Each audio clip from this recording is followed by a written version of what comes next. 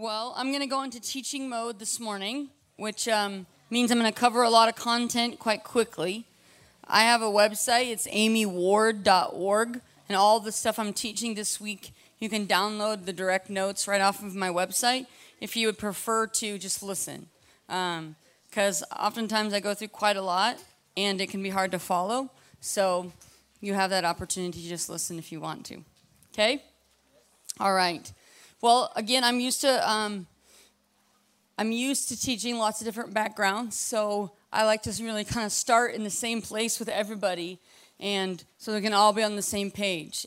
And because I'm also used to teaching in more of the Pentecostal charismatic side of things, what I have found is that a lot of people are spirit-filled, and they have a prayer language, all of that, but they don't always fully understand why they do what they do or what it's all for.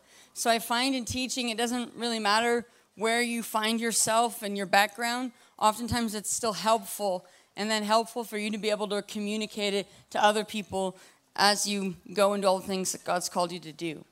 So people can refer to him as the Holy Spirit, that's his name, or the Holy Ghost, which can sound even a little bit crazier. And we can have this thought in our mind of like, well, who is he? When people say the Spirit, the Holy Spirit, or the Holy Ghost, you're kind of like, okay, Spirit, ghost, sounds a little spooky. And then people will say things like, the Holy Spirit's here, and you're kind of like, what does that mean? Or what? A feeling, what is it? But really, the Holy Spirit's actually the person of God. He's part of the Trinity. So he's actually God, the Holy Spirit. And I want you today, throughout all of today, to think of the Holy Spirit as a person, because he's the Spirit of God, but he's the third person in the Trinity. And it's easy for us to think of the Father as a person because we're created in his image and we all have a Father. And it's easy for us to think of Jesus as a person because he actually came in the form of a person. But sometimes it can be harder for us to think of the Holy Spirit as a person. But that's what I want us to do today because he actually is the third person in the Trinity.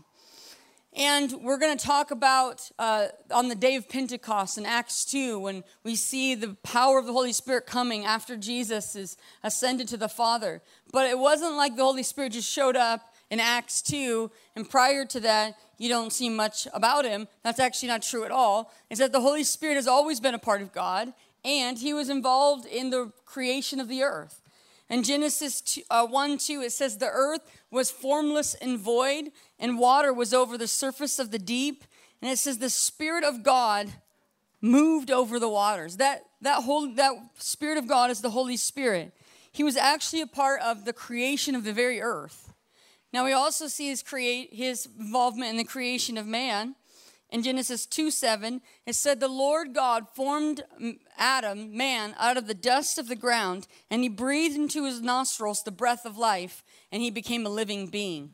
That word breath is one of the names of the Holy Spirit. So God actually breathed Holy Spirit into Adam, and that's what brought him to life. So the very air that we breathe, the life that we have, is part of who the Holy Spirit is. He breathed into him, and Adam became living. So throughout the Old Testament, we can see the presence of the Holy Spirit as he comes upon people and they do supernatural things. It says the Spirit would come upon them. We see that with Samson. He had supernatural strength. And Gideon and David. It said the Spirit would come upon them and then they would prophesy. And we can see these interactions all throughout the Old Testament where the Spirit comes upon human beings and then they begin to walk in the supernatural when that happens. But when Jesus comes to the earth, we actually see his relationship with the Holy Spirit, and it says the Spirit was with him. In Luke 3:21, he's being baptized by John the Baptist here, his cousin, and he's being baptized, and the Holy Spirit comes in the form of a dove. We actually see him come in that moment in the form of a dove, and right after that in Luke 4:1, it says, Jesus being filled with the Holy Spirit returned from the Jordan and was led by the Spirit into the wilderness. So really quick, a pause. I always like to stop here for a moment. Is that right here in the scripture, Jesus is being baptized by his cousin, and it's the first public affirmation of the Father God. So this is when Father God says, this is my son, in whom I'm well pleased, and a dove appears, and there's this whole encounter right here. Well, the very next thing that it says, what the Spirit did, it says, then the Spirit led Jesus into the wilderness. Which is interesting is that If you ever find yourself in a wilderness experience that's from God, this says the Spirit led Jesus there. So we can't self-proclaim ourselves in the wilderness. I'm just in the wilderness. Like, you've been there way too long. I don't think that's God. I think that might be you, right? So wait a minute. So the Spirit's the one that would lead you to the wilderness? Yeah, because it's the seasons of God. Why did God lead him in the wilderness? Because he just had a major moment, a public affirmation.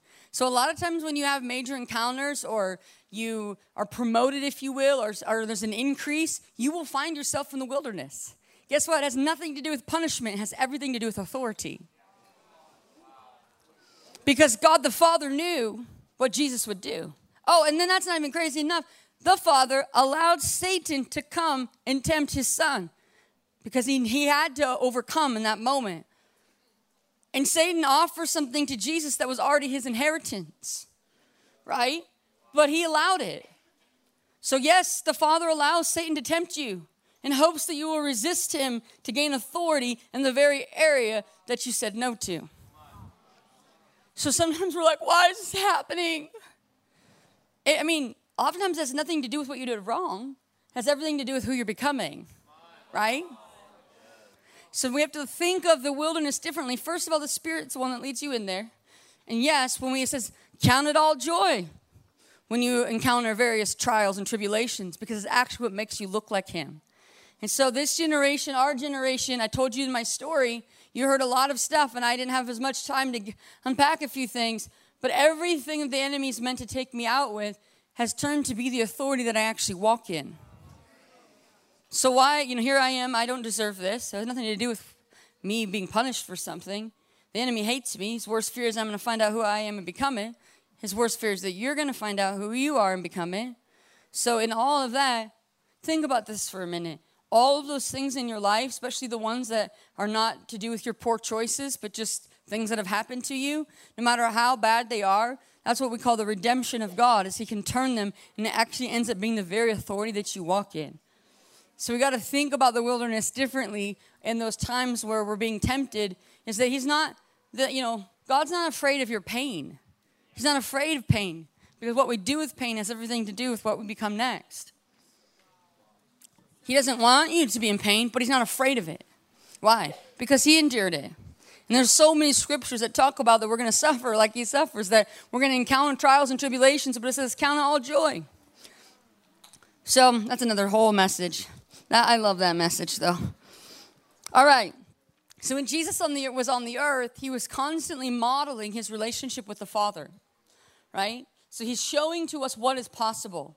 And we have to remember that when Jesus came to the earth as a man, he reduced his deity. He reduced his godness, if you will, to become a man. So he was fully God, but yet he didn't operate in his God powers. He operated as a human so that he could show us what was possible, right? So he felt emotions. He felt pain like we would feel. He felt everything as a human being, or it wouldn't have been the pure, spotless lamb, that he was holy, he never sinned, but he had to experience it all like a human being, or it wouldn't have been the same. So sometimes we think of when Jesus on the earth that he had special, powers and access to things. No, he actually didn't. He stepped into them as we would step into them to model to us what is possible in relationships. So he always said, I am my Father's in me. And he says, I don't do anything unless I see my Father in heaven do it. Because he doesn't do anything unless he's in perfect unity. Now here's the thing, is that the Father, the Son, and the Holy Spirit, as the Trinity, they're in perfect unity. They never do anything outside of that perfect unity. We call it Trinitarian unity. And that's why he loves unity. When we come together as the body of Christ, globally or regionally, whatever, he loves unity, because it's actually one of the main characteristics of heaven. So it's not like the Father and the Son are up in heaven, because Jesus is seated at the right hand of the Father, and the Holy Spirit's here on earth, and he's just like doing his thing. No, every single thing that's truly the Holy Spirit is actually in perfect unity with the Father and the Son. So Jesus is modeling this relationship, and he's saying, I don't do anything unless I see my Father in heaven do it. Does that mean that he's having a vision every morning of what his Father's doing? I don't think so. I actually just think he was so close to the Father that his relationship was so close that there was a unity of his spirit and the Father's spirit and the Holy Spirit, that he didn't just do what he wanted to do, is that he just knew the heart of the Father because of spending so much time with him. So sometimes when we say, well, I want to do whatever God's saying, it's not as much about having encounters and seeing things as much as it is about being so in love and in tuned in those quiet times and that unity that you're led by the Spirit, right? So, a lot of things that people call the Holy Spirit, he gets blamed for that he doesn't really do, okay? So you have to know right now, people call things the Holy Spirit all the time that he's like, that ain't me. People are like, oh, the Holy Spirit's doing that. He's like, nope, that's all you. Okay, just because somebody says something is the Holy Spirit doesn't make it true. But just because somebody says, someone says the Holy Spirit and you don't think so doesn't make it not true either. Right? You got to know that your definition of what's God and not God is not the ultimate authority here. Because there's many things that I see, I'm like, I don't know about that one. But what's the fruit of it? But all to say is there's a lot of things that God gets blamed for. He's like, that's not me. So we have to remember, no matter our backgrounds right now, just to kind of pause for a moment and go, let's hit reset on some of these things and come into alignment with how we begin to say what's God and what's not God. And so in that same place, it's like the Holy Spirit's in perfect unity with the Father and the Son. It's not like he's bored and gone rogue down here and it's like, watch this, I'm going to knock this guy over. Right? Like, no. If somebody falls over, then, and if it's truly God, then it's in unity with the Father and the Son. It's not like he's just down here. And here's another thing. Is the Holy Spirit's not a toy. He's God. The Holy Spirit, he's not charismatic. He's God. He's not Pentecostal. He's not any denomination. He's actually God. And the Holy Spirit is not a feeling. He's God. The Holy Spirit is not a manifestation. He's God.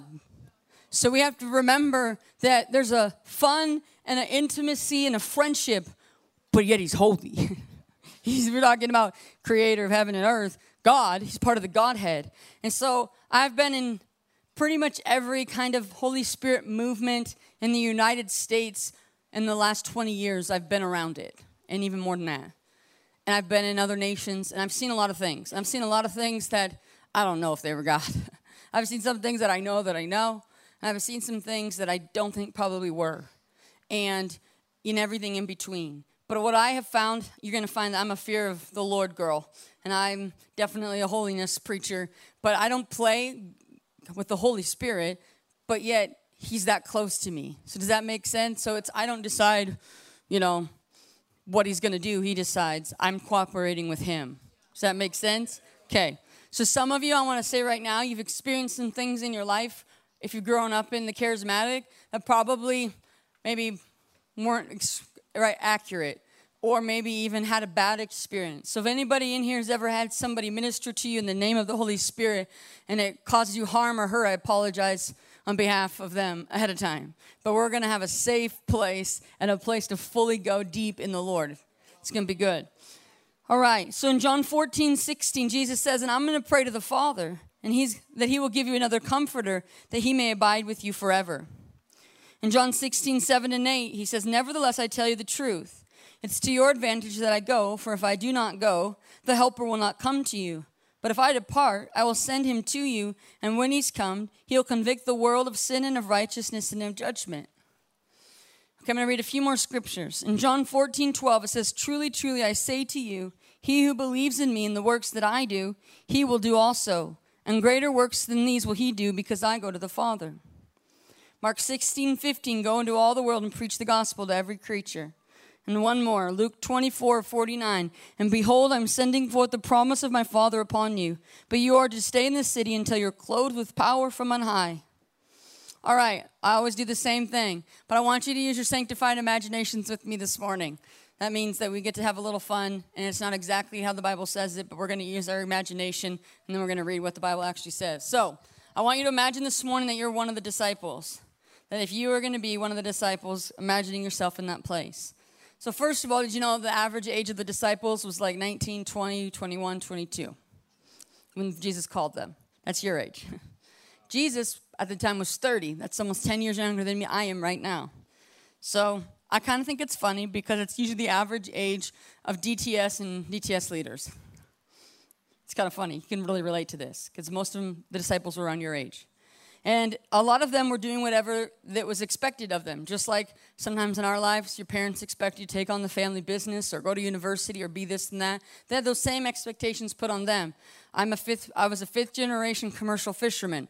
My brother is. My brother, I talked to my parents last night. I'm like, is he ever going to do something different? He doesn't know anything different. He's 5 generations. It's just all he knows, and he doesn't think he has any other options. I think it's the same even in this time. Some of these guys are fishermen, or, it's like Jesus was a carpenter because Joseph was a carpenter. So you see those expectations. That doesn't mean that's not necessarily what they wanted to do. It's just they were doing the responsible thing. But human nature hasn't changed that much, even though it's been, a couple thousand years. People are still people. Human nature is still human nature. And so 19, 20, 20-year-old dudes are still the same human nature as then. And I bet a lot of them out there fishing thinking, man, I'd like to start my own business. I want to do this, but I can't. Or I don't have the money, or whatever it might be. And then here comes the coolest man that ever walked the face of the earth. Literally the coolest man that ever walked the face of the earth. And he's respected because he's a rabbi. And he walks up and picks 12 of these guys. And he says, leave everything you're doing and come and follow me. First of all, they didn't pray to get a confirmation. They just dropped what they were doing, and they followed him. I don't know what their parents thought about it. I don't know what their church thought about it. I don't know, but they just followed him. And they were a dysfunctional group of dudes. Rowdy. Issues.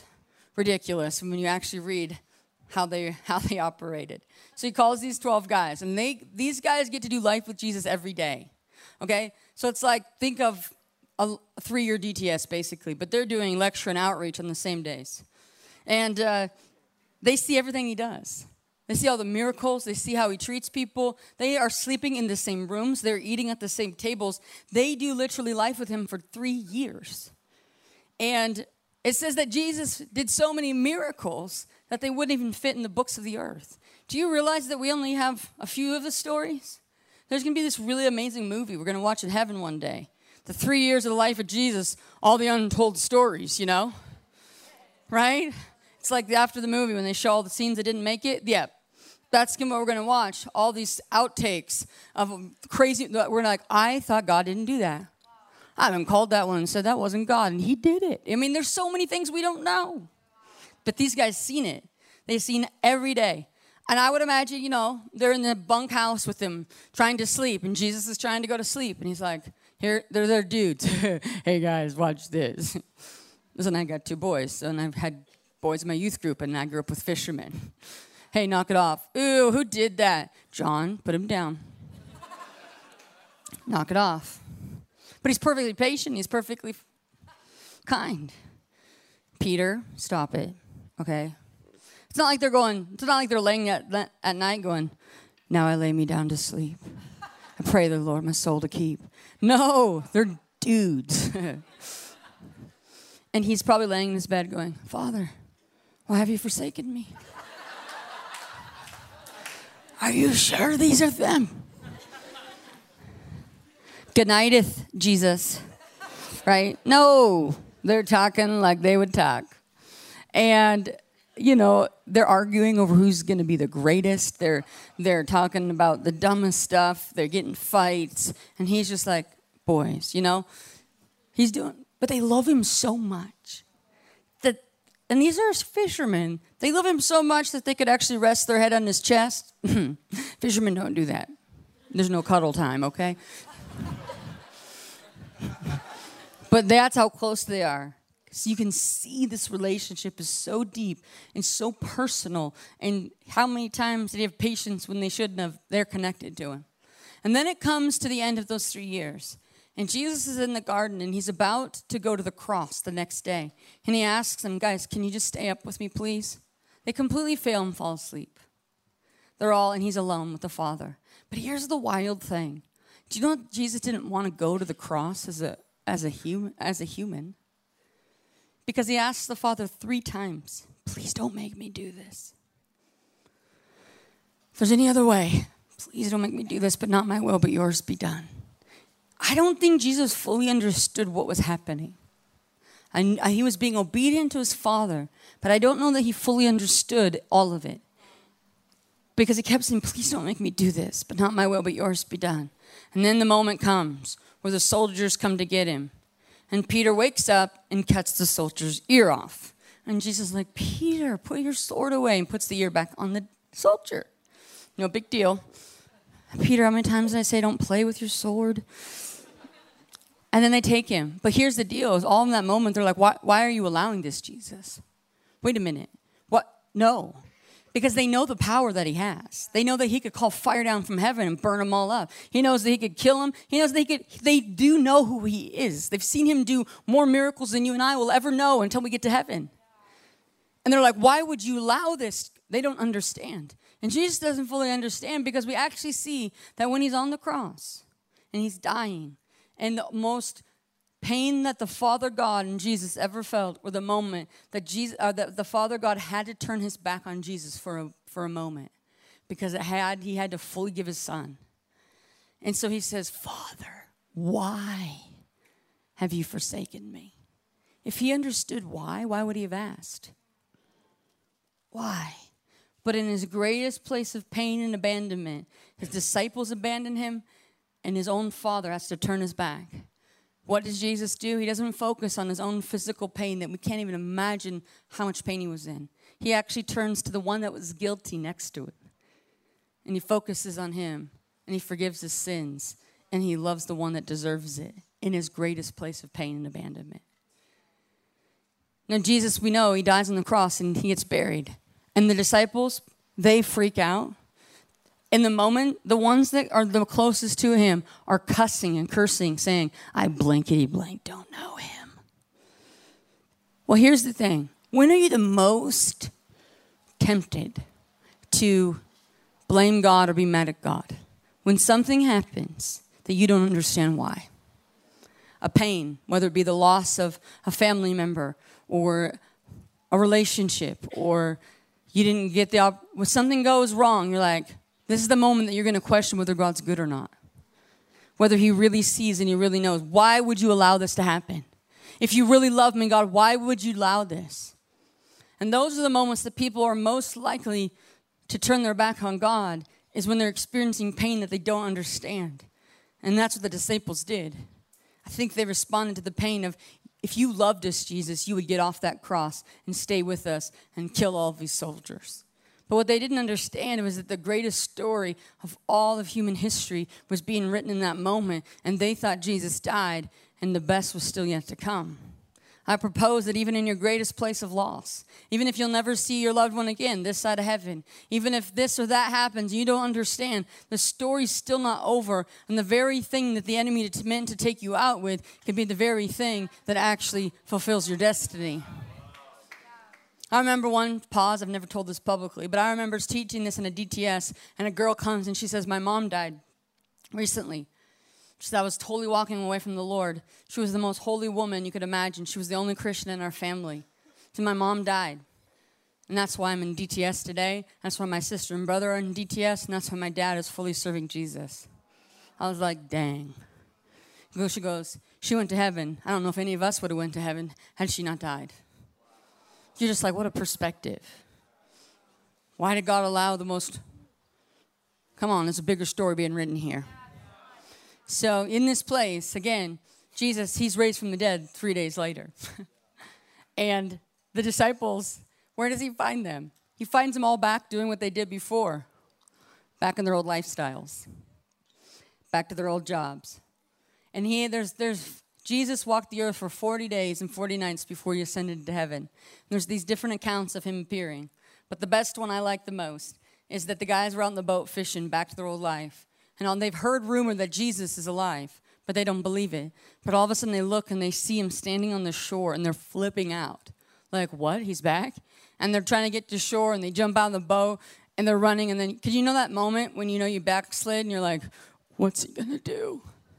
They're like, fail. I can't look at him. I don't know. But here he is waiting for him. Come on, boys. Bring it in. Bring it in. I forgive you. Group hug. They're all like, yeah, yes, I'm forgiven. Jesus is back. Everything's good. You know, they're having that moment. They look behind them. They see a fire going. He'd already started cooking them breakfast on the beach because he's a breakfast cooking God. He'd already prepared. And then they have these different accounts, you know. And then it gets towards those 40 days, and Jesus is talking to the disciples, and he's starting to prepare them for his exit. And he's saying, hey, guys, it's better. I'm going to go away. They're like, what? You just got back. Yeah, but I'm going to go to be with the Father. No, that's not a good idea. Yeah, because if I don't go, he won't come. So? You're the Son of God. Yeah, but I'm going to send forth the promise of my Father. He's going to come upon you.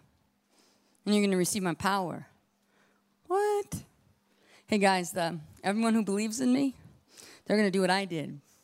And greater things than that will they do. Now, Jesus, you must have lost your mind in that grave. Because greater things will we do. Shoot, we can't even do what you do. How in the heck are we going to do greater things? Did you see what happened last time you left? We failed. I know, but it's to your advantage that I go. I don't think so. It's definitely to our advantage that you're here. Now think about this, guys. This is the Son of God. He just went to hell, took back the keys from death, hell, and the grave, was resurrected, and he's telling them, it's better for you that I go. Because if I don't go, he won't come.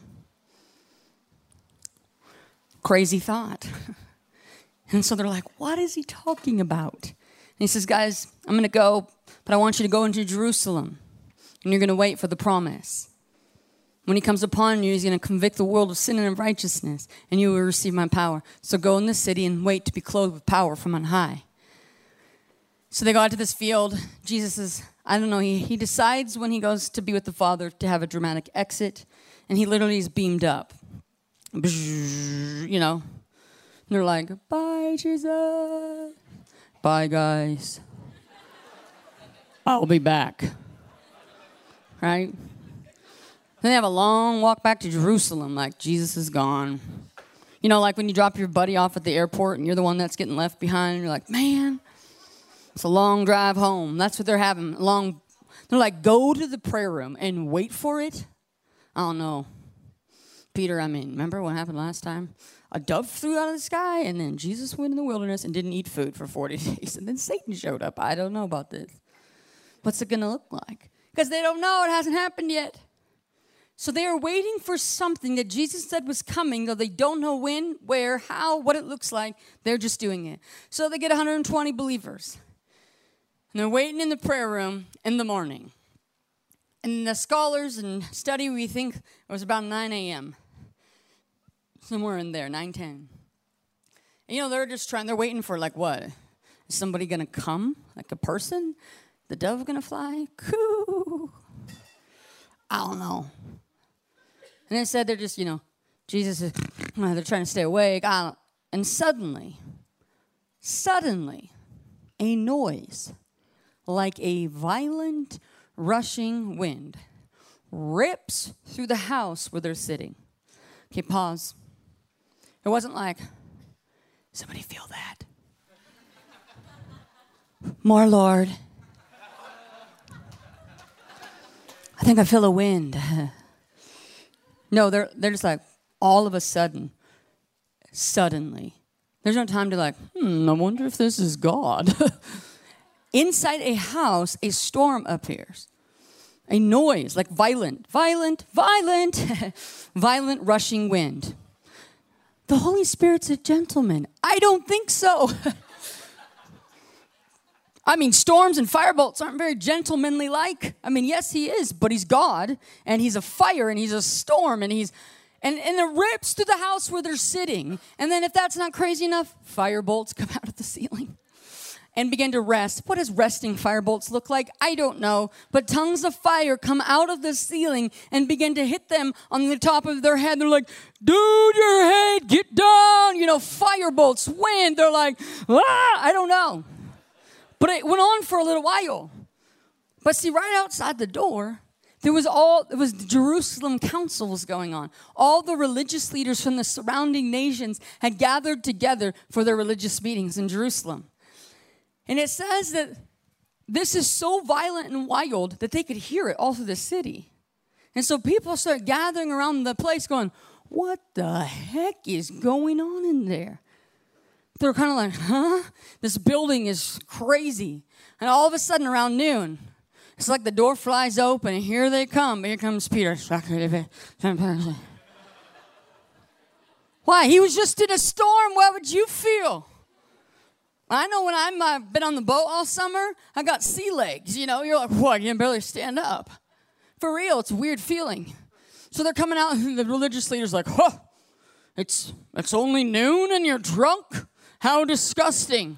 And Peter's like, we are not drunk as you suppose. In the last days, he'll pour out his spirit on all flesh, and his sons and daughters will prophesy.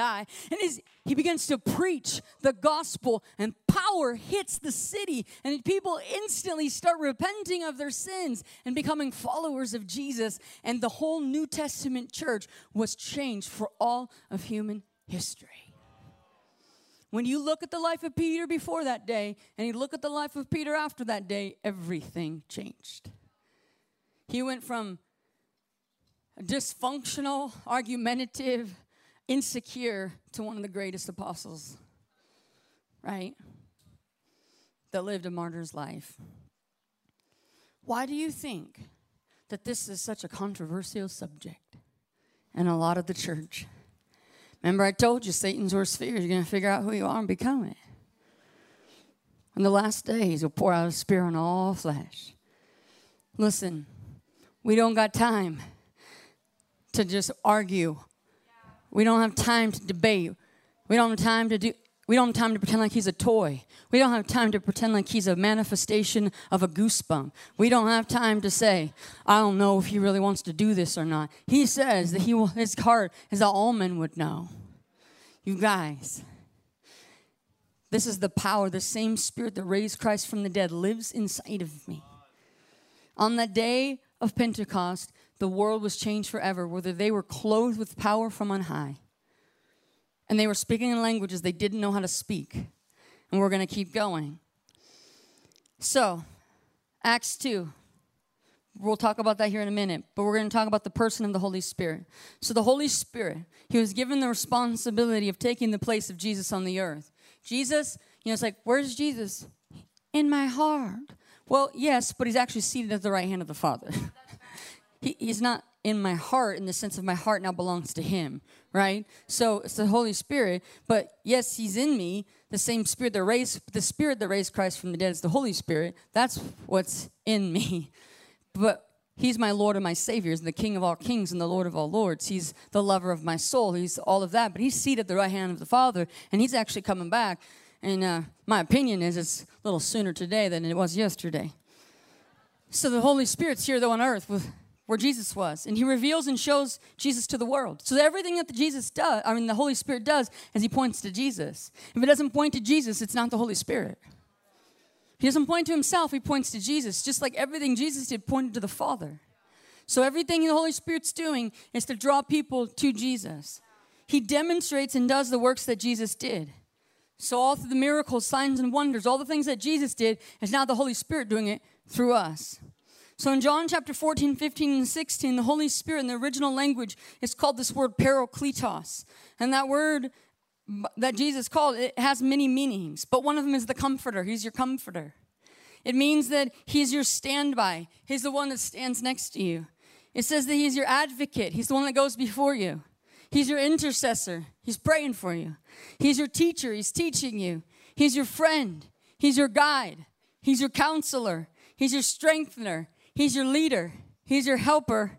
And he's your partner. People are like, I don't know if I can go into all the world. I need this. I need that. We're like, well, I've really been through a lot. I just need some comfort. He's your comforter. Yeah, but I don't have anybody next to me. But he's your standby. I need someone to go before me. He's your advocate. Man, I need some intercessors. Yep, he's your intercessor. I need some good teaching. He's your teacher. Man, I have to leave my friends. Oh, he's your friend. I don't know where to go, but he's your guide. Lord knows I need counseling. He's your counselor. I feel so weak. He's your strengthener. I need someone to lead me. Well, he's your leader. Help, he's your helper. I'm single, he's your partner.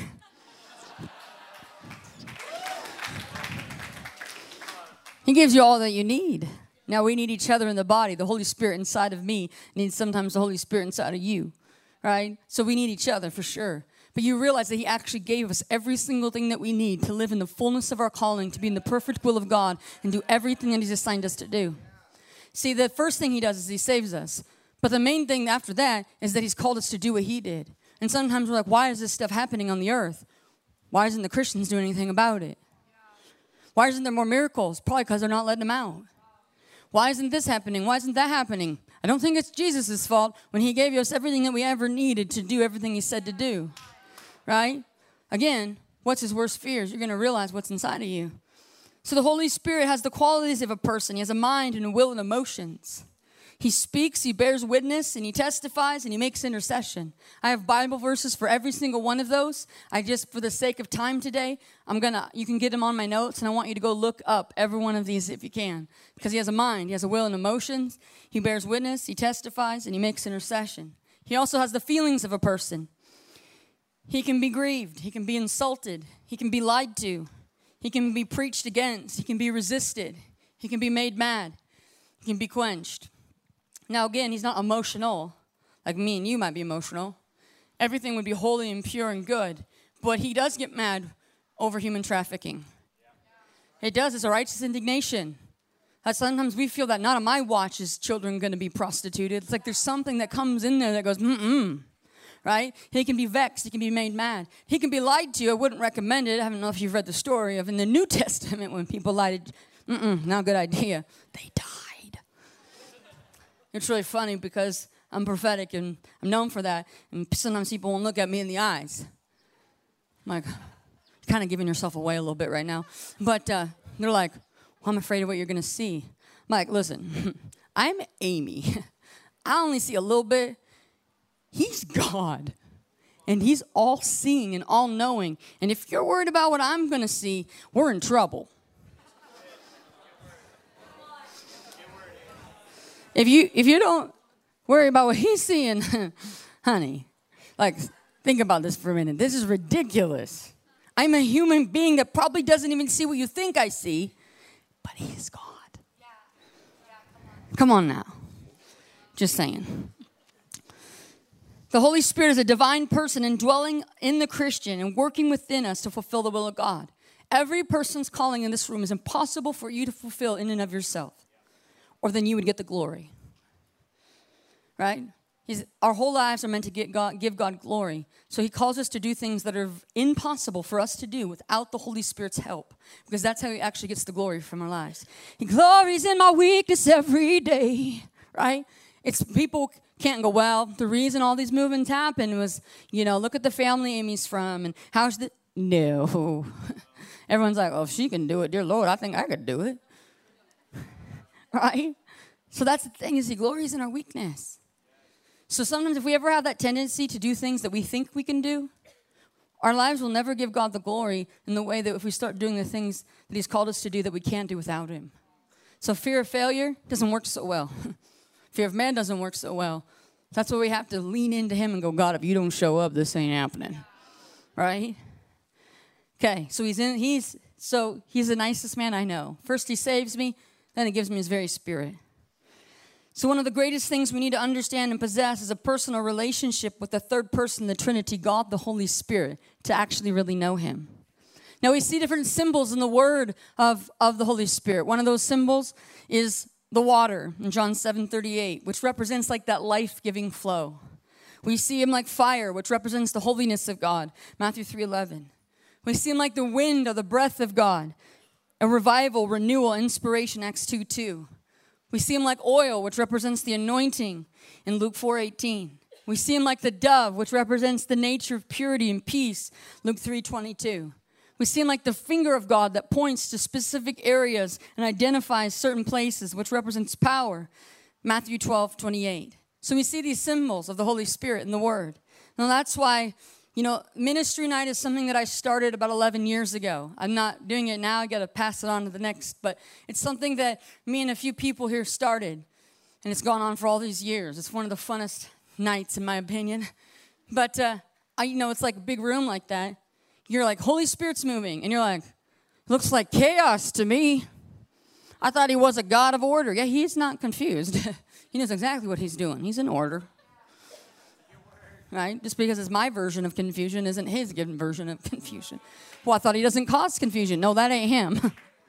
So it's like over there in the room, you're like, wow, that person looks like they're in the river. They're just like, woo, life-giving flow. And the person next to him's like trembling and crying. You're like, what? Fire God's on them. Look over there, and you're like, whoa, that person looks like they're anointing, and they look like they're about to take a nap right next to the guy that looks like he's about to freak out. Why? Because he's not doing one thing. He's doing what you need him to do. That's why comparing your experience with somebody else's is going to keep you from the fullness of what you have. Comparison is a killer of revival because you're focused on somebody else instead of on what God has in for you. So oftentimes you don't even know what you need. So it's like, God, I need the fire. He goes, he needs the peace. Sometimes you're like, God, I'm going to know you're real if you slay me in the spirit. First of all, slay is a weird word, but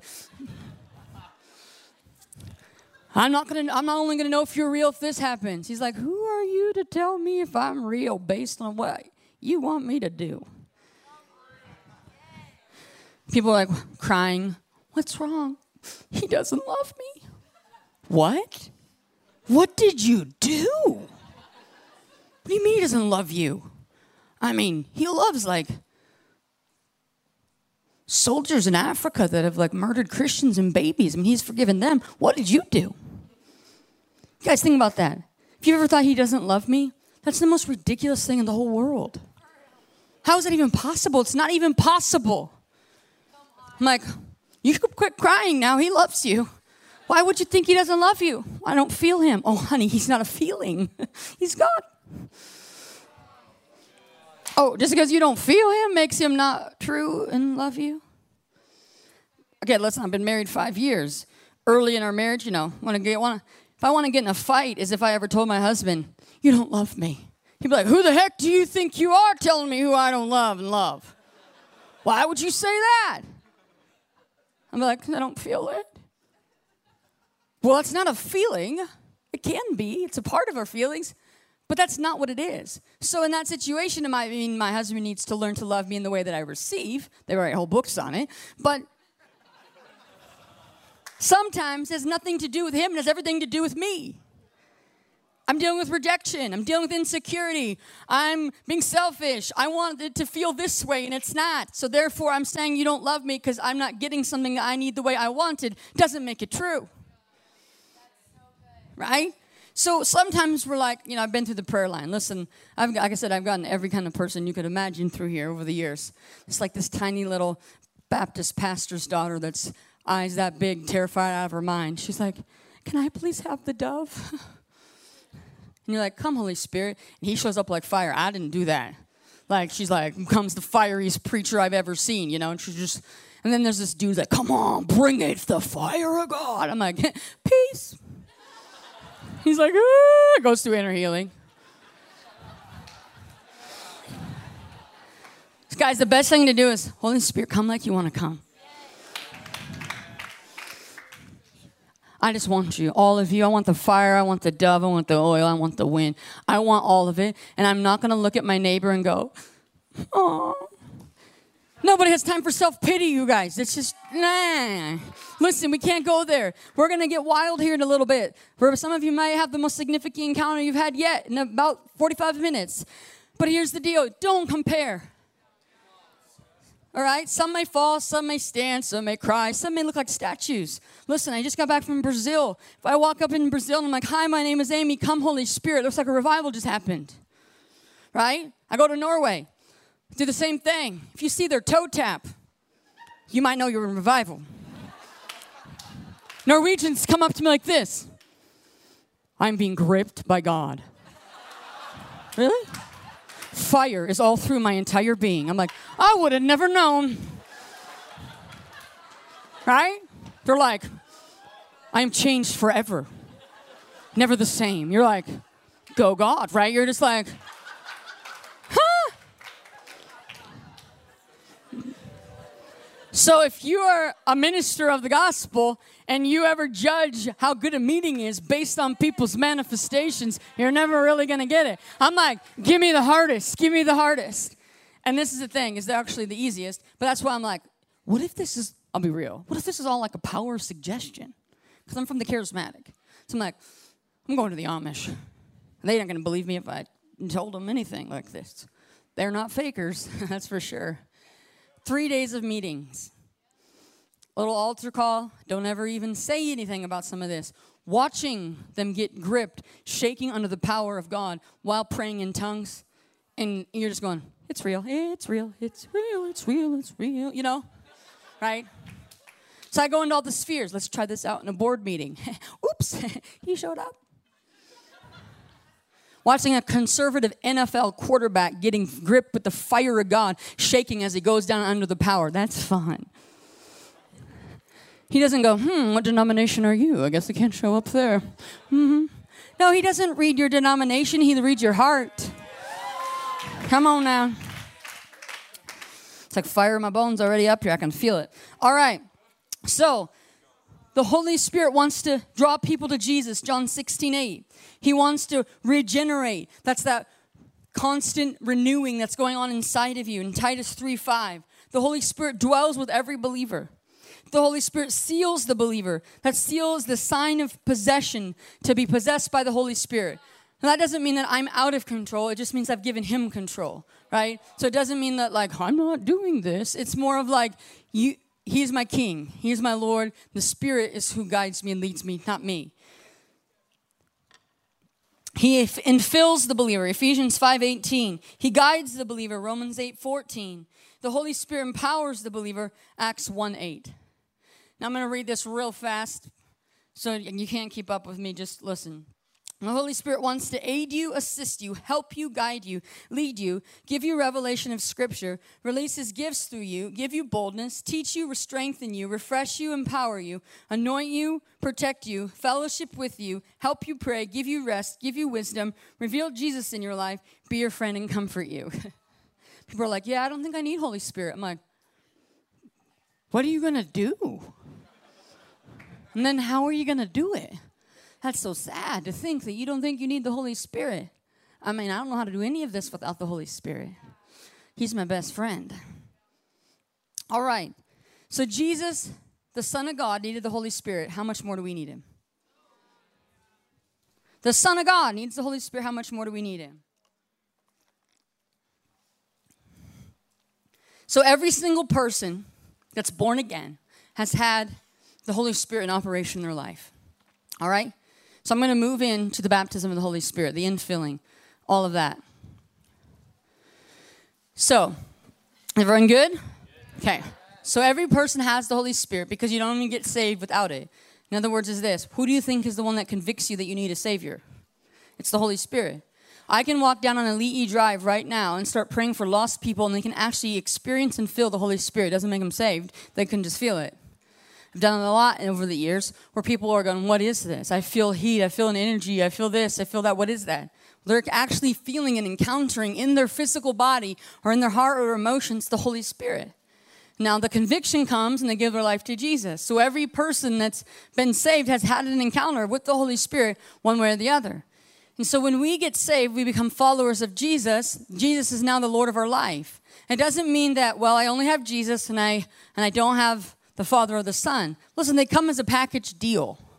In other words, as if you're a follower of Jesus, the Holy Spirit, all that stuff that I'm talking about, He guides you, assists you, helps you, leads you. All of that is our personal relationship. It's our rights. It's our inheritance. It's the things that we have just as being Christians.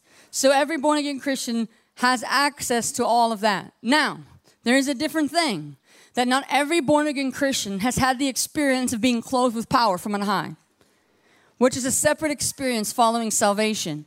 Now, I'm very used to all the questions that come along with this. So what I'm going to do is I'm going to go through this teaching, and then if we have time, I'll take questions. If we don't have time, then I'll take questions tomorrow. So, The baptism in the Holy Spirit is a separate experience, or a supernatural equipping with power from heaven to empower the Christian for effective witness and service. So I'm going to read Acts 2. Even though we had fun with it earlier, I'm actually going to read it out. And so Acts 2, verse 1. And when the day of Pentecost had come, they were all together in one place. And suddenly there came from heaven a noise like a violent rushing wind, and it filled the whole house where they were sitting. And there appeared to them tongues as of fire, distributing themselves. And they rested on each one of them. And they were filled with the Holy Spirit, and began to speak with other tongues as the Spirit was giving them utterance. Now Acts 1:8. But you will receive power when the Holy Spirit comes upon you. And you shall be my witnesses both in Jerusalem and all Judea and Samaria and even to the remotest parts of the earth. So the baptism in the Holy Spirit will give you the enablement and the power to do the works that Jesus did on the earth. It will give you the anointing and the spiritual enablement to move in the gifts of the Holy Spirit. Tomorrow I'm teaching on the 9 gifts of the Holy Spirit. The word of wisdom, word of knowledge, discerning of spirits, faith, healing, and miracles, and prophecy, tongues, and interpretation of tongues. So I'm going to unfold all of that. But when you have been clothed with power and filled and baptized with the Holy Spirit, you then have the ability to operate in the gifts of the Spirit as the Spirit directs and gives them. So through the baptism of the Holy Spirit, receive God's power to heal the sick, cast out demons, do supernatural miracles, witness and win the lost, to boldly preach the gospel, and to flow in the supernatural gifts of the Spirit. Acts 1:8, you shall receive power. We need to be clothed in power because religion can't set our generation free from the bondage and the demonic things that have come against them. We need Holy Spirit power to do that. So why does he want us to flow in his power? Okay, first of all, the power has nothing to do with your identity or his love for you. That you get at salvation. That guy, that counselor, that leader, that helper, and that partner. But the power isn't for you. It's like as it's for me to have power. No, the power is for you to do what Jesus did. It's for you to do the ministry on your life. It's for you to go into all the world and preach the gospel, heal the sick, cleanse the leper, raise the dead, cast out demons. So, the reasons that he wants us to flow in power is to show forth his love and compassion in meeting the needs of suffering humanity, the sick, the lost, the possessed, the oppressed, the afflicted, and the hopeless. It's to evangelize the world and reach the unreached. It's to destroy the works of the enemy and set people free from bondage and demonic forces. And it's to supernaturally build up, strengthen, and edify the church. So the baptism in the Holy Spirit is a separate experience following salvation. I'm going to read in Scripture to show you what I mean by that. And that it doesn't automatic, that you don't get clothed with power when you become saved. It's that it's a separate thing. I'm saying, Holy Spirit, clothe me with power. Jesus is the baptizer. And so I'm going to read this Scripture in Acts 8, verse 12 through 17. So, here we go. But when they believed Philip preaching the good news about the kingdom of God and in the name of Jesus Christ, they were being baptized, men and women alike. Pause. So they're being baptized in water right here. So in the Bible, when people became followers of Jesus, then they were baptized in water to say that I'm dying to my old man and I'm raised again in Christ. That means I'm born again. And the reason that it says men and women alike is because of the time of history that it was in. They wanted to make sure that we understood that salvation wasn't just for men, that it was for men, women, and children. Anyone that understood what was happening, that they had access to salvation. And so they're being baptized in water. So even Simon himself believed, and after being baptized in water, he continued on with Philip, and as he observed signs and great miracles taking place, he was constantly amazed. Now when the apostles in Jerusalem heard that Samaria received the word of God, they sent them Peter and John, who came down and prayed for them that they might receive the Holy Spirit, for he had not fallen on any of them. They had simply just been baptized in the name of the Lord Jesus. Then they began laying their hands on them, and they were receiving the Holy Spirit. So what that says to me is they hadn't received the Holy Spirit. It says right here. They'd only been baptized in water. So in other words, they've only been saved. He hadn't yet come on them. So they sent them Peter and John, who went down, and when they laid hands on them, they began to receive the baptism of the Holy Spirit. That word baptism we'll get to in a minute. Now, for all of our European friends and people from other countries, that baptism is it can be different, seen differently in different countries. And as a leader on the campus, I have to say is that we believe fully in full water baptism. And we also believe that anyone that's born again that is following Jesus can baptize people. But we don't do that here as YWAMers for one reason. It's because we are bringing unity to the global body. And in a lot of denominations, especially in Europe, baptism is associated with membership and being a part of a church. Now, we don't necessarily agree with that. That's the way to do it, but we still honor them because it's part of the culture in that. And so what we never want as leaders in YWAM is for churches and families and places at home to think that we're baptizing you into YWAM. That's not what we're doing, right? So if you do want to be baptized in water, there is a way that we can arrange that through an ordained pastor here on island that we can set that up. All right? First of all, we want you to know that it's not because we don't believe that you can all do it. We surely do, and on outreach, fair game. But right? But just to let you know, when I say baptize, now really quick, baptism in water doesn't save you, right? So you can't. I'm going to get myself in trouble sometimes, but that's why infant baptism doesn't save somebody. You can't be baptized an infant and be saved because you have to acknowledge him as your Lord and Savior, right? So people can do that in the place of, you're thinking of almost like a baby dedication, that your parents are dedicating to God, but it's not actually saving your soul, okay? That only you can profess Jesus Christ as your Lord and Savior. Someone can't do that for you. So we believe in full water baptism and that we go fully under and fully up to say, I'm dead to my old man, I'm raised again in Christ. Now, when we say baptism in the Holy Spirit, it's the same idea. Almost think of because the Holy Spirit's like water, right? Think of him like you're being fully immersed, fully dipped in or dipped under in the Spirit, and you're clothed with power. We use two words interchangeably, and that's baptism in the Holy Spirit, but sometimes it's better if we say filled, infilling. But really what it means is to be clothed with power from on high. Now, because we are a mission that believes in this Holy Spirit and we're all about all of this, oftentimes when we lead people to Jesus, we get them saved, they get baptized in water, and we pray for them to be baptized in the Holy Spirit all in the same hour. So it's not like you have to wait a certain amount of time to be prayed for to receive the baptism of the Holy Spirit. It's just that a lot of people are from churches that aren't preaching this, so they don't get this part. So even YWAM, this week is so important, is because a lot of you come from backgrounds that's not something that's happened yet, and so that's why we make this such an important part, because you're about to go into all the world and do what he said to do. We need to be clothed with power. How else are you going to do it, right? All right, so it's a separate experience following salvation. Now, sometimes people ask me, wait a minute, are you telling me my church doesn't have the Holy Spirit? I'm like, I don't know, you tell me. Are people being saved? Are people being healed on a regular basis? Delivered? Something? Now, you can love Jesus, preach the Bible, all this, but you will know, because the signs follow those who believe, right? So I'm never going to be like, Spirit, not, right? Listen, I'll get that in a minute. All right.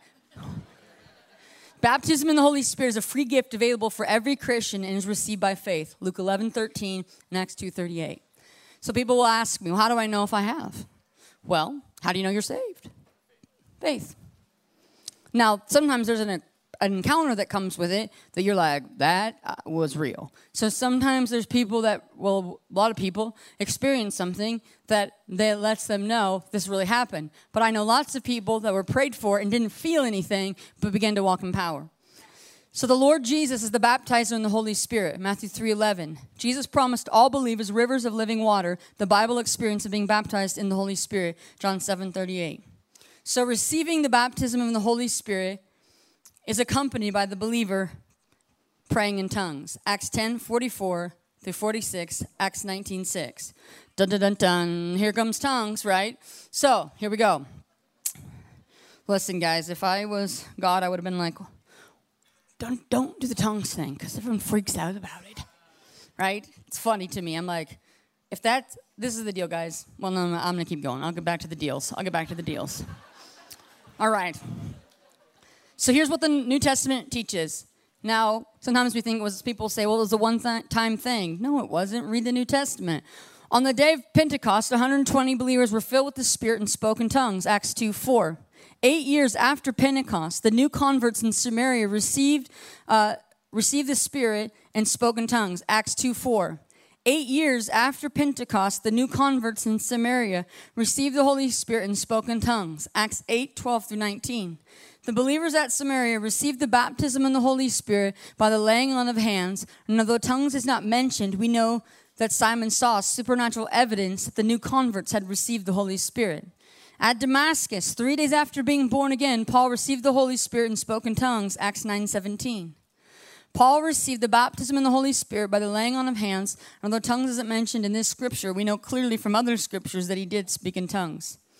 1 Corinthians 14:18. So, 10 years after Pentecost, Cornelius and the Gentiles received the baptism of the Holy Spirit and spoke in tongues, Acts 10:44 through 46.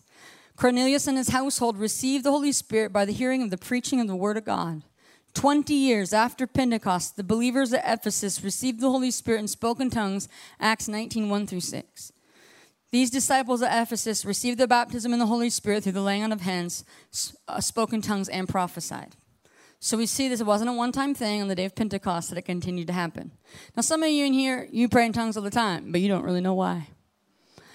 Here's 7 reasons. Now, I'm sure there's lots more, but here's 7 benefits as to why we pray in tongues. Like, what's the point? Why do we want this? Praying in tongues is a supernatural means of direct communication with God. 1 Corinthians 14:2 says, "For he who speaks in a tongue does not speak to men, but to God, for no one understands him. However, in the Spirit he speaks mysteries." Here's the deal, is that praying in the Spirit, you don't know in your mind what you're saying. So therefore, you cannot mess it up. It's perfect, right? So it's your spirit bypassing all the spiritual warfare, all of this, and going direct to God. It's your spirit to God's spirit. Praying in tongues enables us to intercede effectively for ourselves and for others according to the will of God. Romans 8:26 and 27 says, "Likewise, the Spirit also helps us in our weakness, for we don't know what we should pray, but that his Spirit himself makes intercession for us with groanings which can't be uttered. Now he who searches the hearts knows the mind of the Spirit, because he makes intercession for the saints according to the will of God." Now right here it says groanings that can't be uttered. That doesn't necessarily mean praying in the Spirit, but in that place of like, I don't know what I should always pray. So sometimes I'm like, God, I just got to pray in my prayer language because I don't know what. It's like my family is jacked sometimes. You know, you're just like, I just got to pray that God will come, and I pray perfect prayer. I'm interceding with Jesus, who's at the right hand of the Father. I'm joining with the intercession on behalf of that nation, that people group, my family, whatever the situation is. Praying in tongues helps us to, I already read that one. Praying in tongues gives us the ability to worship the Lord in an unlimited way. 1 Corinthians 14:15, John 4:24. It's like, you know, you're around in the prayer room. Sometimes some of you are like, why do they keep singing the same word over and over and over again? Well, first of all, because it's getting in your spirit. It's breakthrough, right? But there's times where I'm like, I don't know what to sing anymore. Well, just start worshiping in your prayer language. It's this unlimited flow of worship. You never run out of things to say. Praying in tongues is a supernatural means of edifying and building ourselves up spiritually. It keeps our spirit strong in God. 1 Corinthians 14:4 says, "He who speaks in a tongue edifies himself." It's like working out. It's like you're building up your spirit, and your spirit gets stronger, your flesh gets weaker. Jude 20, "But you, beloved, building yourselves up in your most holy faith, praying in the Holy Spirit." Praying in the Spirit, praying in tongues helps us to effectively resist temptation and overcome the flesh. Galatians 5:16 and 5:25. Next time you're tempted to do something you shouldn't, look at something you shouldn't, pray in the Spirit for 10 minutes. I don't think that you'll want to. It literally drives the enemy away.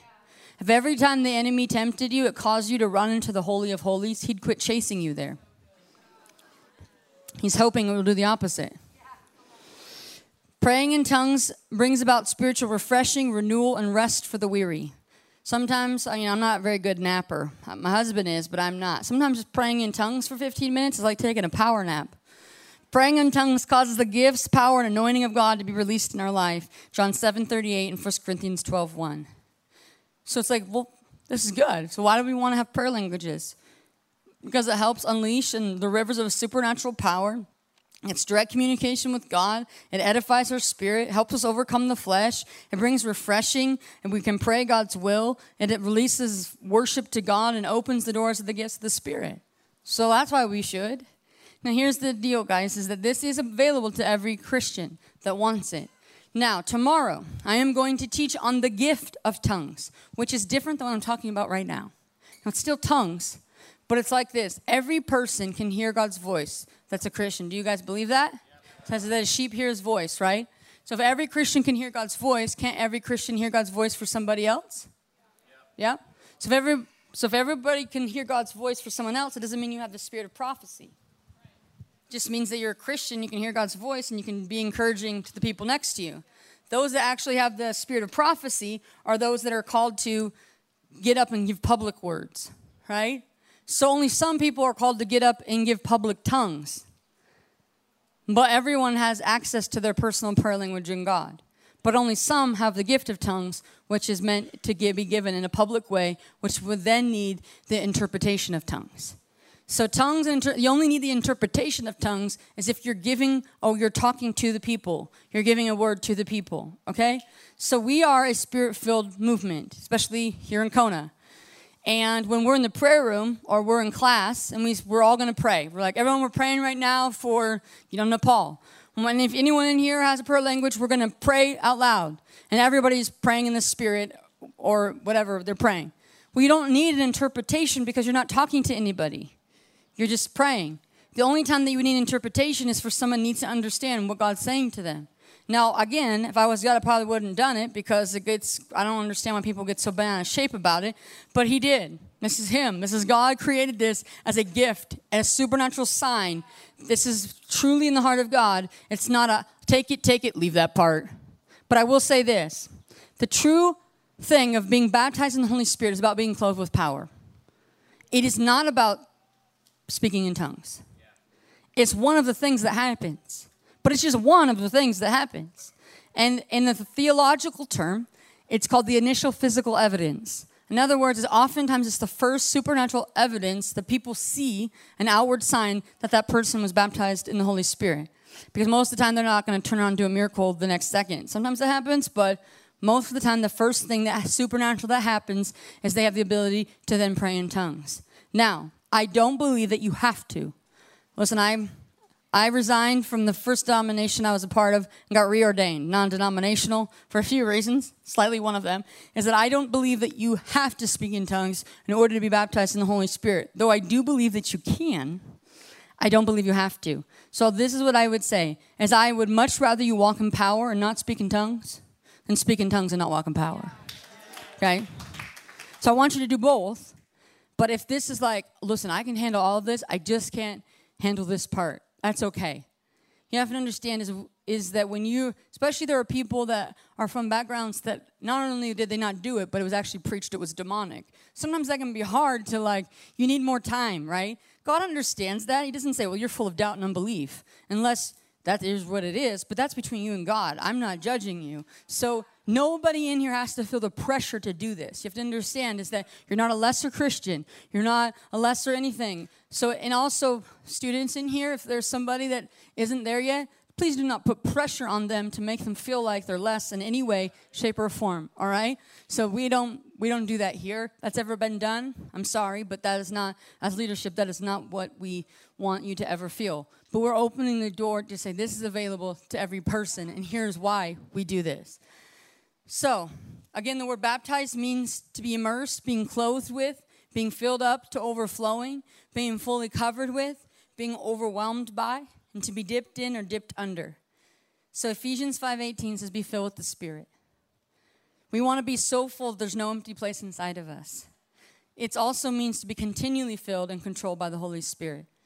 It says the disciples were continually filled. So the promise of the baptism of the Holy Spirit is for every born-again Christian. So people often ask me this, well, I've prayed before, and I've prayed in tongues, and I have a prayer language. Does that mean I'm done? I don't need anything? Well, the good news is we're continually filled. So it's like this. People that get saved, you get saved, but it's like for the rest of your life, you get to discover more of God. And sometimes, how many of you, you're saved, you grew up in a Christian home, but in DTS, you're like, I feel like I just got born again.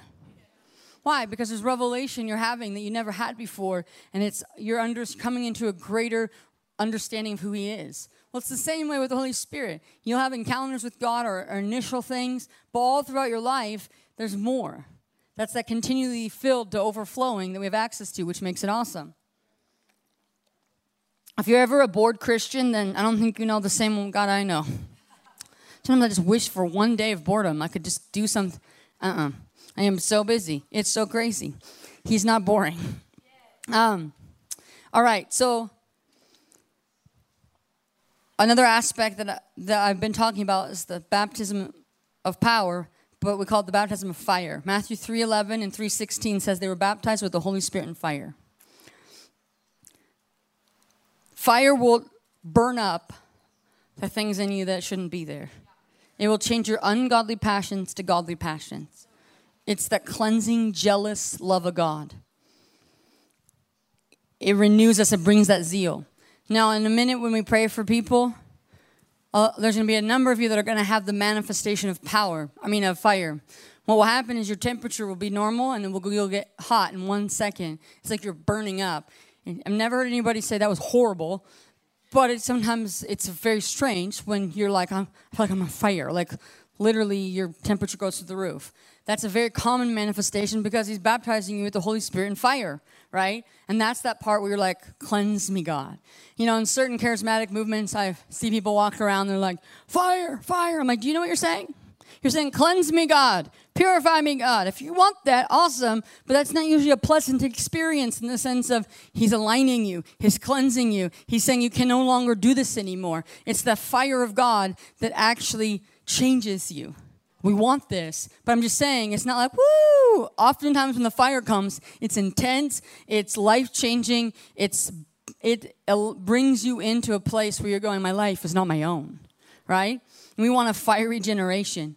So the purpose of being baptized in the Holy Spirit is the power to live an overcoming life, to witness for Jesus, to fulfill the Great Commission, heal the sick, cast out demons, do everything that Jesus did. So when we're filled with the Holy Spirit, we're supernaturally empowered to witness for Jesus, Acts 1:8. The Bible becomes a living book and Jesus becomes more real, John 16:13. So a lot of us read the Word, obviously we should, everybody's reading the Word, but sometimes when we have the experience of being baptized in the Holy Spirit, the Word becomes more alive because the Holy Spirit wrote it. So at any moment, he can lean over your shoulder and say, you want to know what I meant when I wrote that? Right? Because the Word of God is literally living. It's God-breathed. It's inspired by the Holy Spirit. And so oftentimes our Bible reading takes on a whole other level.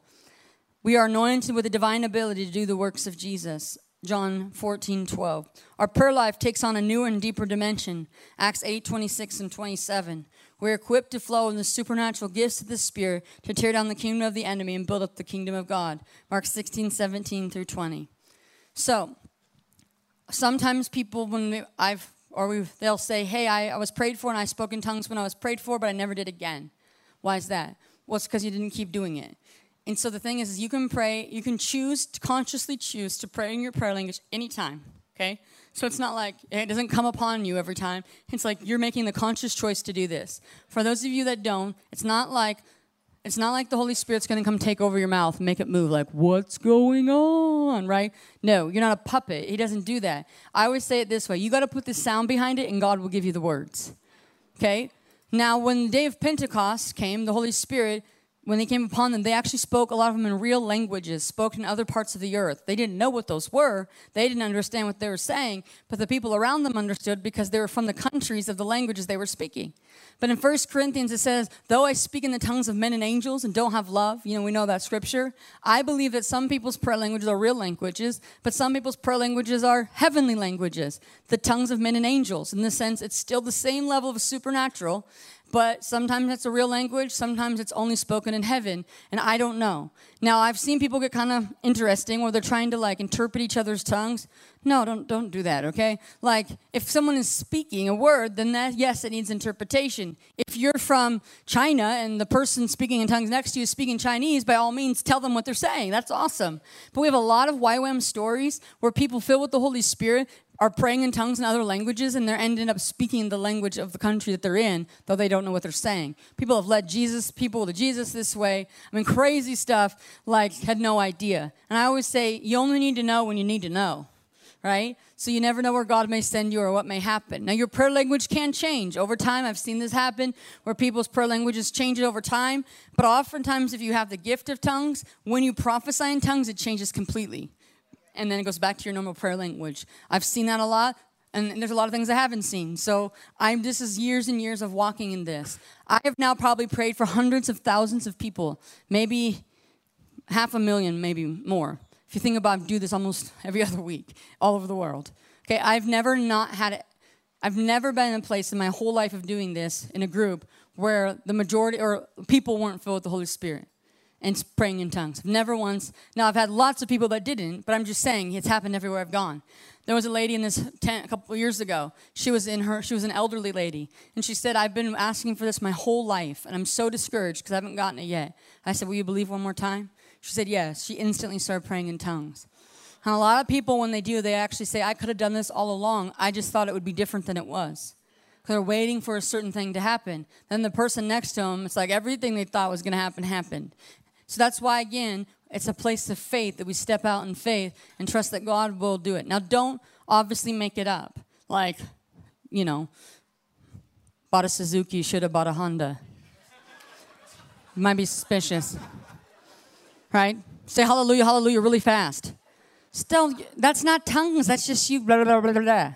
And don't repeat after me. Don't do the, follow what I'm saying. Now, people will often go, you know what I've noticed? That a lot of us sound the same. Personally, I've kind of went, well, if I go to different people groups, they all sound the same. It kind of makes sense to me. That there's universal words. I don't know. Listen, I'm not God, and I don't sit there and go, real, faker, faker, real. Come on, you know what I mean? It's like I don't got time to figure out if it's real or not. So this is what we say. You judge it by the fruit. If anything is truly God, there should be fruit in your life. So I go, well, I don't know. Well, pray in the Spirit for 15 minutes a day for the next 5 days and see how you feel. If it's bearing fruit in your life, awesome. If it's not, okay, maybe we try again.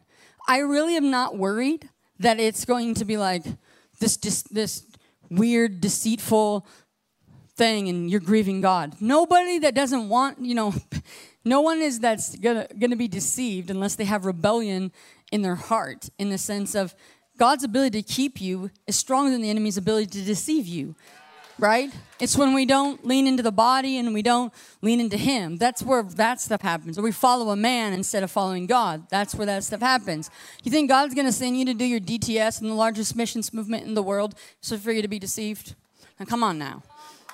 People will like, I don't believe in miracles. I'm like, who's doing them all then? You mean Satan's healing hundreds and hundreds of people a day and they're becoming followers of Jesus? That doesn't even make sense to me. How in the world could that not be God? That doesn't make, even if it were even in the wildest theological way, I can't make sense of that. It doesn't, how could you even say that? That doesn't even make sense even if you didn't know the Bible, right? Thousands and thousands of people are coming to Jesus daily with signs, wonders, and miracles and praying in tongues. This is truly him, and we see the fruit of it. All right, so don't be distracted. We're going to stay here. We're setting up for our ministry time, but please don't move or anything like that. What I would love right now is to take a few questions. We have a little bit of time that has to be related to what I've taught on today. We're going to get into gifts and all that tomorrow. But any questions before we go into the ministry time related to the baptism, infilling the Holy Spirit in tongues? Okay, yep, right here.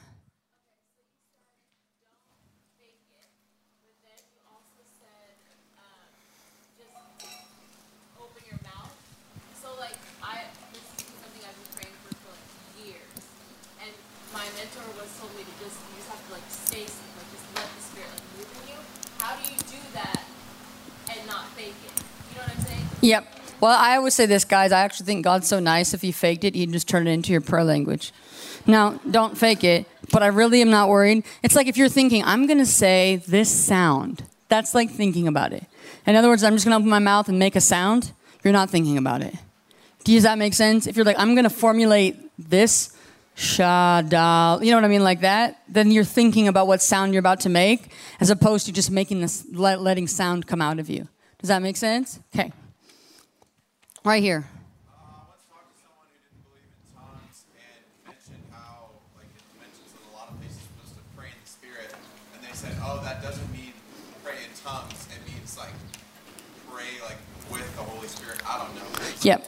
How do we know that means pray in tongues? It says pray in the Spirit. We don't 100% know that it means to pray in tongues, other than we know all throughout the New Testament that they prayed in tongues. So when I says pray in the Spirit, you can take it as you can pray in tongues, or you're praying in the language that you know how to speak, partnering with the Holy Spirit. So even though it says pray in the Spirit, it doesn't necessarily mean that means pray in tongues, but it can mean that. Does that make sense? So I know exactly why they would say that. It is because it doesn't exactly say tongues. So it's not saying pray in tongues. It's saying pray in the Spirit. So that's why for those that don't pray in tongues, it doesn't mean that you can't pray in the Spirit and be in the Spirit of God. Does that make sense? Here's one more thing, is that people are like, well, if all these benefits are so great, why don't we only pray in tongues? Well, because your mind has to understand too. Because oftentimes when we pray, it's not really about God. It's actually about us coming to agreement with truth, right? So oftentimes when we pray, we're getting perspective. We need to understand because our mind's being renewed. Now, there's times that we pray in our languages that we know how to speak, and there's times that we pray in tongues, and both have benefits to them. One's not more important than the other. Does that make sense? Okay. Yes? What's the difference between our soul and our spirit? Our soul is our emotion. It's like it's our will. It's our emotion, it's our feelings, all of that. Our spirit is our spirit, and that's where we're connected to God, right? So it's like a person that's a follower of Jesus can have areas of their soul that are not surrendered, but their spirit belongs to God. Are there times we're supposed to just pray in tongues alone? And just... The most of the time I pray in tongues, it's alone. So here's the thing, is it would never be appropriate for you to pray in tongues out loud in an environment like Walmart, a Baptist church. Do you know what I'm saying? Like, you got to know who your surroundings are, okay? So if I get a call from Walmart security and say there's a group of students that are calling themselves Fire and Fragrance that are yelling in another language, we're going to have a meeting, okay? Because that brings confusion. It's about... This is a place of prayer. Now, that doesn't mean I don't walk through Walmart all the time going, I'm praying in tongues under my breath. It's not bothering anybody, whatever. But you got to know your environment because we're not trying to be disruptive in that kind of way. It is, so in this environment, it's appropriate. So I don't pray in tongues out loud in places that I know would bring fear or confusion. Because that's what love looks like. Yeah. Yes, I had already said all of that, and I'll teach on it tomorrow. Okay. You'll be baptized in the Spirit one time, but you'll be continually filled. Yep. You can have more. Oftentimes people that it's like experiences you may have later with the Holy Spirit could be more dramatic or intense than the original baptism in the Holy Spirit. So I've seen it all types of ways. Yes. What do I think about praying in tongues on the mic? Unless it's a place of intercession. If we're like, right now we're all going to contend for this, and there's a person on the mic praying in the Spirit and everyone else is praying in the Spirit, it's appropriate because the person praying on the mic isn't addressing the room. They're just agreeing in prayer, right? I'm about to pray in tongues on the mic here in just a minute. So in that place, if it was only me praying on the mic and I'm giving you a word, then it would need to have an interpretation. Anybody else? Yep, back here.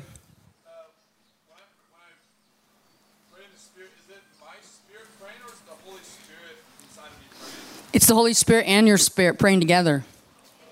You're partnering with the Holy Spirit. Yep. Any more questions over here? Okay, right back here.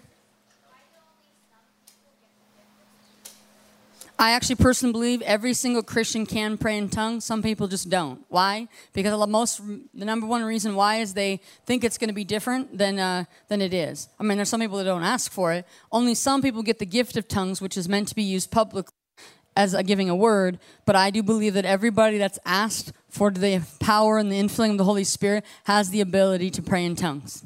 So I do believe everyone can. Yes.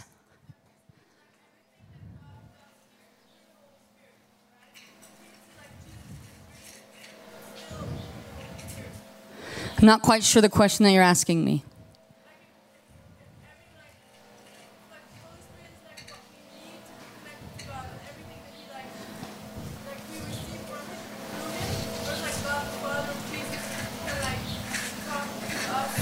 Yeah, so there's the Holy Spirit. Here's the deal, is that when we come into salvation, the Holy Spirit's at work, but we're interacting with Jesus. Oftentimes people, like, when we speak on the Father heart, we're interacting with the Father. But really, even in that place, who we're with every day that's doing all of these things on the earth with us is the Holy Spirit. Remember that it's almost like, man, I've been addressing the wrong guy the whole time. They just pass the message. It's not like you can pray to the wrong. I've been praying to Jesus. No, it doesn't work like that. It's all this, but at the same time, it's important for us to know the different roles, right? God, the Creator, but they all intertwine together and they work in perfect unity. So sometimes when we pray, we're experiencing the Father. Sometimes when we pray, we're experiencing Jesus. Sometimes it's the Holy Spirit. But even in that place, it's the Holy Spirit that's here with us on the daily. Yeah. She asked, can you see signs and miracles and stuff if you haven't been clothed in power? Well, I mean, Holy Spirit prophesied through a donkey once. I don't think he was saved. So the reality is God can do anything, anytime. But if you are not clothed with power, then you would not see that on a continual basis. I mean, God can make bushes catch on fire and prophesy. I mean, you have to understand that anybody at any time, like I told you the story the other day of the atheist that prayed in his name and people were healed. Didn't make her saved. That's why it says you can do all of these things in my name, and if you don't know me, then it doesn't work, right? So knowing him is through the relationship. So yes, it is possible, though it wouldn't be a lifestyle. Does that make sense? Okay.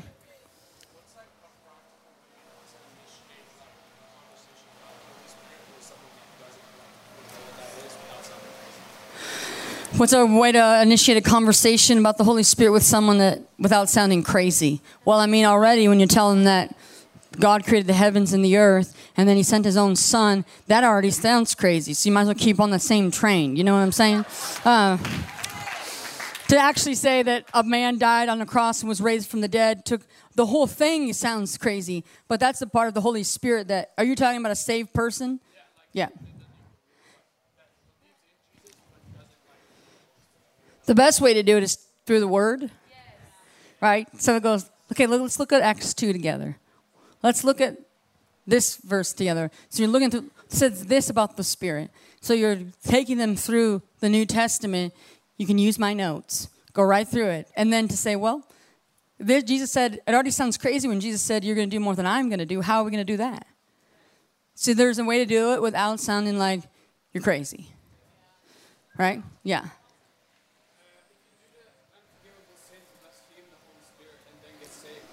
The blaspheming the Holy Spirit. Everybody always, what if I've done it? Trust me, nobody in here has. So, I mean, you would have to, listen, I've talked to many different people, theologians, all this stuff.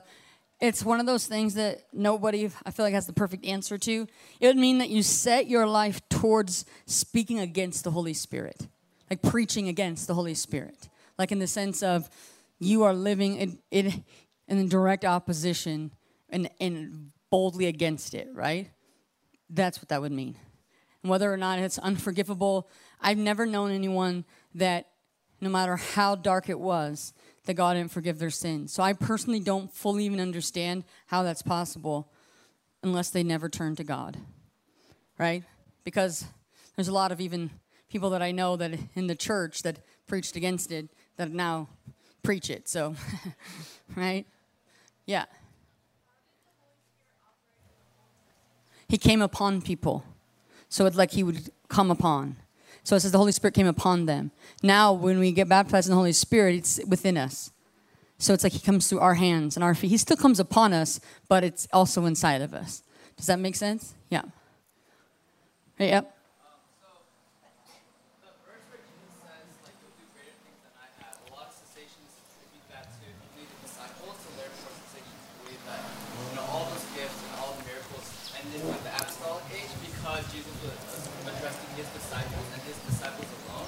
How do you explain that? Well, because then it says that he who believes in me and the works that I do, he will also do.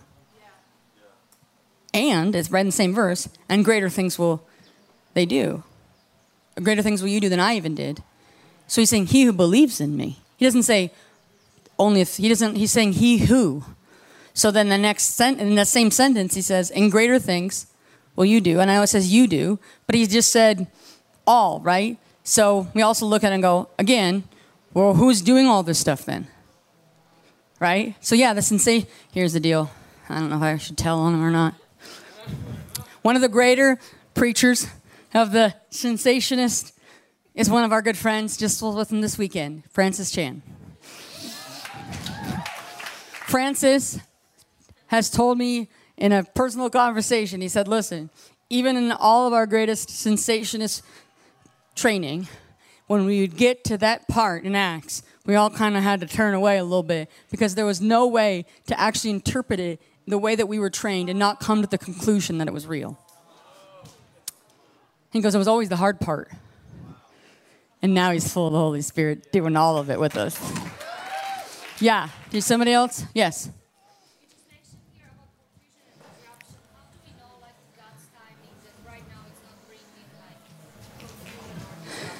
He says when we ask for the Father for a good gift, he's not going to give you a stone or serpent, he's going to give you a good gift. So if we ask the Father for a good gift, then we expect that he's going to give us one. So there's this place of why would he give you something bad? It's not in his character and his nature. So the timing, he says, now is the time. It's that go into all the world. It doesn't say, in the right timing, when you feel a certain way, go into all the world. He just says, go.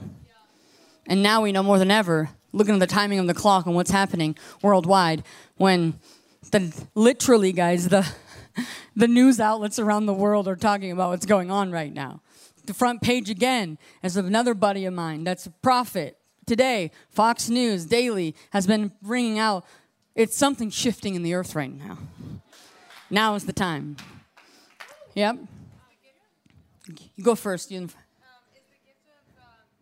interpretation given to certain people? Yeah, we'll talk about that one tomorrow. Do you have notes on other times, like besides like Saul in the Old Testament, but other times people have been like slain in the spirit? Like, Yes, and when it says they fell as though dead. So we see that even when the disciples were on the mount and the transfiguration, it says they fell on their faces. They were anytime that you see in the New Testament it says they fell as though dead or they fell on their faces, they fell. It wasn't like they got down on their faces, it says they fell on their faces, which means they couldn't stand up. Right? So the reason they use slay is because they were fell as though dead, which would mean slay, dead, right? But that's a weird charismatic word to use. We can just say people go, why do people fall over? Guys, because they can't stand up. It's not like, this is literally that much glory, I can't stand up. So I love the questions, but we actually have to have time to pray, and then I'll answer some more tomorrow. But I will say that I've watched this, guys, in every way. If you are saying, this won't happen to me, there's a good chance it won't. Because he doesn't really want to violate your will.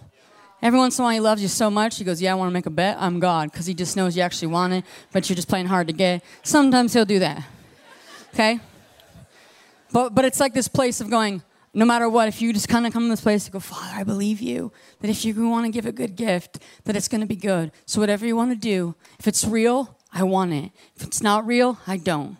He'll honor that. So I always say that every person, if you just say, God, if it's you, I want it. Listen, I'm very gentle. I'm fierce, but I'm gentle in that I will not push you. And if someone pushes you, Mama Bear Amy will show up and push them. No, I'm joking. No, but sometimes the Holy Spirit pushes people, and I try to use my fingers and my hand lightly, all of that, for all of the staff and those who've come to pray. That's what I've asked them to do as well, okay? So I'm not insecure. So however you encounter God doesn't make me feel good about myself, okay? Like I'm pretty secure. I don't need any courtesy fallers to make me feel more powerful. But if you're like, I don't know, but if you're like, I am not trying to fall, then you're concentrating on the wrong thing. Like if I fall, I fall. If I stand, I stand. If I cry, if I laugh, I don't really care. I just want him, right? People don't want to lose control. Obviously, usually means they have some control. He's the God of self-control, which is different. You're not trying to control the spirit, but you're submitting yourself, your flesh, to God. And so again, some of you are going to have crazy stuff happen in a minute. Some of you may not feel the same level as those around you. But what you're not going to do is like, he doesn't love me. Yeah, right. Listen, remember we don't have time for that? Or he doesn't want to give me this, I guess. Guys, that's not true. Sometimes some of you will not be able to pray in tongues in this room right now. But later on today when you're by yourself, you will. Or tomorrow. Or you have to understand sometimes that you just got to take it in steps. God knows he's more committed to your highest calling than you could ever be. And so I'm really not worried about whether you do or don't. I just want you to be clothed with power. And so what we're going to do in just a minute is we're going to cry out for power, guys. This isn't a like, Has the deer panted for. No, this is like, come on, I need power. This is the hour that I'm called to go into the nations. I'm going to see blind eyes open and deaf ears hear. I'm going to reach unreached people. That when I walk into a village, I begin to preach the gospel, and it's like on the day of Pentecost where their hearts were arrested. This is the hour of human history, that the news has begun to proclaim who God really is. This is the hour that I've been created for, that I could very well be the ones that see the return of Jesus. That in your lifetime, the Great Commission may actually be fulfilled. It's to be clothed with power from on high. This isn't for you to I don't know if it's for me. I hope it's for me. Come on, there has to be this place of going, bring it, God. Clothe me with power. Now is the time. Clothe me with power.